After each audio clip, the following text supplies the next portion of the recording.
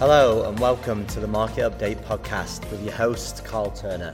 In today's episode, we'll discuss the latest market events, trends, and the recent bank failure and the possible future for banking. We'll also explore the importance of diversifying your portfolios during these uncertain times. So the biggest news in the market recently was the failure of First Republic Bank, which was bought out by JP Chase. The US's biggest bank, JP acquired First Republic's deposits. It's the second largest banking failure in history. It also raised concerns about other regional banks, and the whole index fell in value on Tuesday. So First Republic Bank, it was larger than the Silicon Valley Bank, which failed a few weeks ago, and it marks the third major financial institution to collapse this year. So the US FDIC, which is the regulator, they pushed the transaction through for JP to buy out First Republic's depositors and cover the $13 billion of losses. So for three failures this year, the FDIC that has seized and sold the banks, they've shared $35 billion of losses. So it looks like, from an outsider's perspective, that the FDIC is covering the losses while the large banks get paid to rescue failing banks. So why has this happened? So I explained this on an earlier podcast regarding Silicon Valley Bank. So the main reasons, we can backtrack all the way back to COVID. You actually noticed that the US deposits went up by 40% in just 2 years. At that time, banks weren't loaning out so much money. They only went up 4% in that time period.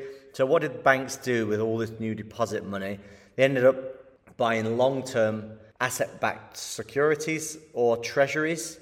So the good thing with these sort of investments was there's no high risk rating and there's no credit risk. But because of the long duration on these, they were affected by interest rate rises. So when the banks decided to move some of the depositor money into these longer-term asset-backed securities, that's when interest rates were at all-time lows. Now interest rates have shot up over the last year.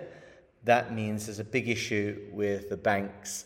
So the issue is when interest rates actually have risen over the last year, it means that the value for these bonds have actually dropped. So if the banks actually need to sell these bonds, they will do it at a loss and they'll realize the losses on the balance sheet. So the problem is they've essentially locked in a low rate of interest over a long time period with the deposits which weren't guaranteed to stay with them. So the issue is, with interest rates rising, they've had to move more of these assets to hold to maturity and realizing the losses on the balance sheet.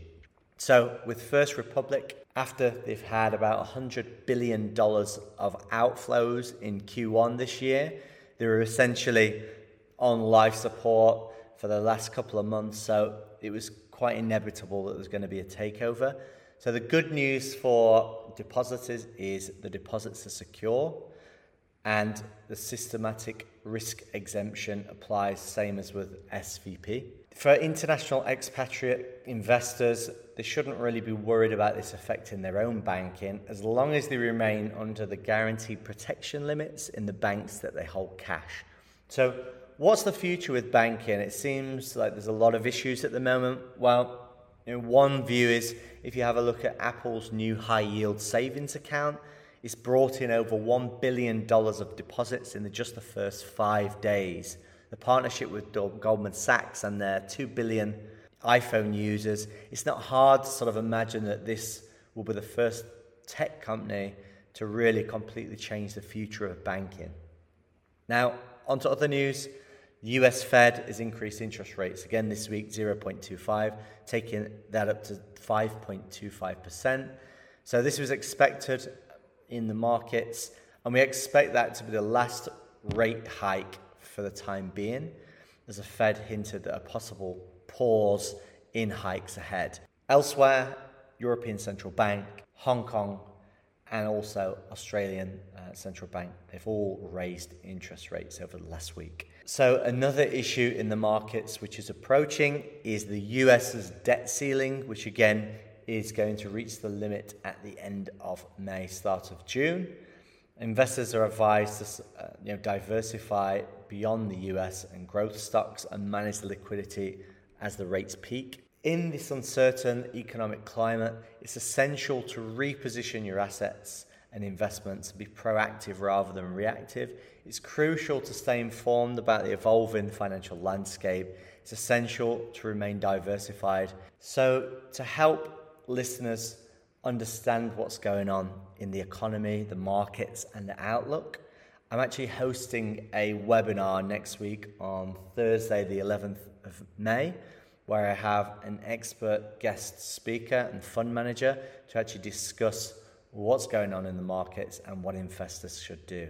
So if you'd like to join, feel free to click the link in the episode notes or get in touch. So that just about wraps up this market update. Thanks for listening, and we'll see you on the next episode.